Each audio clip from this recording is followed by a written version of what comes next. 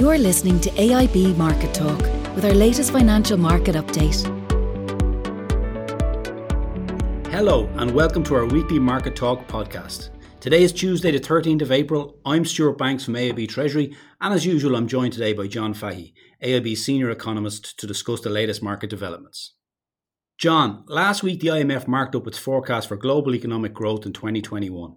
This is the second upward revision in the last 3 months. Can you give our listeners a little colour as to their reasoning? Yeah, so we got the what they call the World Economic Outlook from the IMF last week, and it follows a raft of other forecasting agencies, international development agencies, economic agencies, revising upwards their growth forecasts. So in high-level terms, the IMF is now expecting the world economy to grow by 6% this year, and this compares to its previous forecast of 5.5%, which was released just back in January. It's also revised slightly higher its forecast for next year, up from 4.2 to 4.4%. So the biggest revision has been to this year. And in its report, the IMF kind of details 3 key reasons or factors behind its upward revision. The first is it outlines that the arrival and rollout of multiple vaccines, that's a big reason behind the upgrade. Second is that it has noted better adaptation of businesses to pandemic life. And we've seen this across all the major economies, where even some firms and sectors that are shut down from a customer facing perspective have improved compared to the first half of last year, at least to the extent that they can offer some sort of offering online or through remote online offerings. And the third reason is the additional fiscal stimulus that's been provided. And that's evident if you look at then their detailed forecasts for countries. So the US, they've revised higher the US forecast by 1.2 percentage points. So previously they were expecting the US economy this year to grow by just over 5%. It's now expecting growth of nearly 6.5%. Similar in the UK, it was expecting growth back in January for this year of 4.5%. Now that's over 5%. It's penciling in 5.3% growth.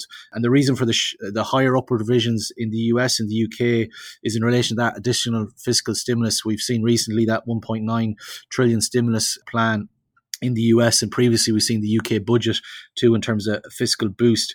In contrast, while the Eurozone is expected to return to growth this year, it's expected to lag behind, and this is consistent with forecasts we've seen from elsewhere like the OECD as well. So it's expecting Eurozone growth this year of just over 4%, 4.4%.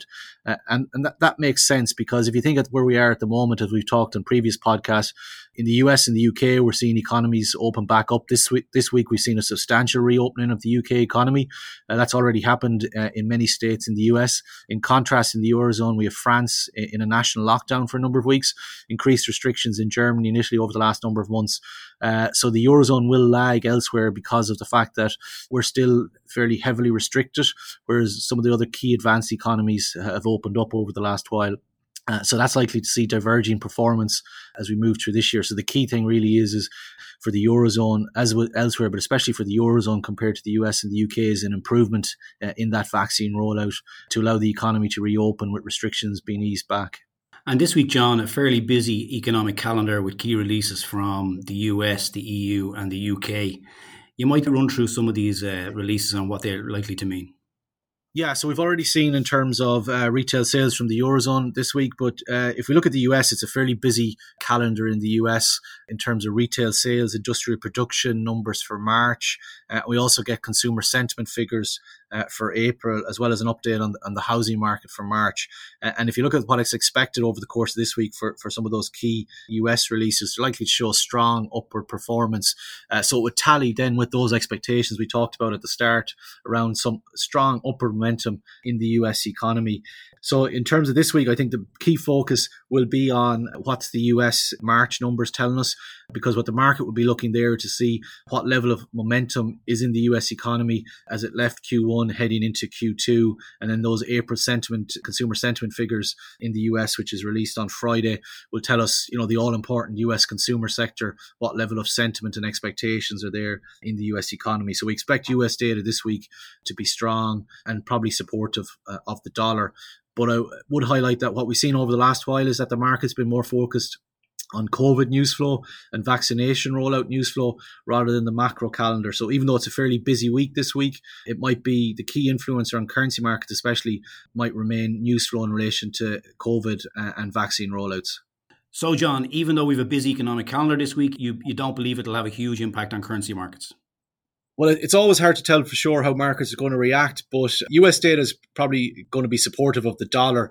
But to a large extent, what we've seen over the last couple of weeks, and indeed the opening months of 2021, it's been COVID news flow and vaccine rollout news flow that's been the biggest influence on markets, which is why sterling and the dollar have outperformed against the euro. Now, last week we did see some move higher in euro dollar and euro sterling, but this is more to do with some weakness on the part of sterling and the dollar.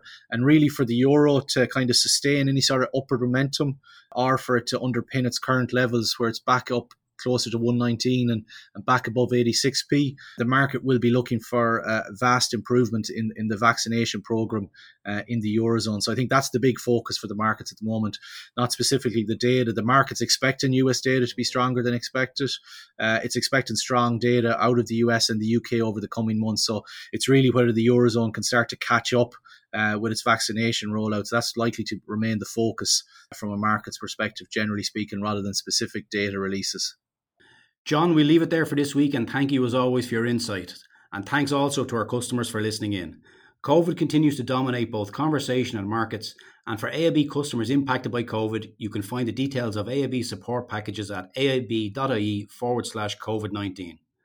Finally, to stay up to date with markets, please press the subscribe button to AIB's Market Talk wherever you get your podcasts.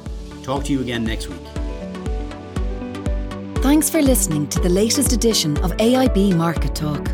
Allied Irish Banks plc is regulated by the Central Bank of Ireland. First Trust Bank is a trademark of AIB Group UK plc, authorised by the Prudential Regulation Authority and regulated by the Financial Conduct Authority and the Prudential Regulation Authority. Allied Irish Bank GB and Allied Irish Bank GB Savings Direct are trademarks used under licence by AIB Group UK plc, authorised by the Prudential Regulation Authority and regulated by the Financial Conduct Authority and the Prudential Regulation Authority.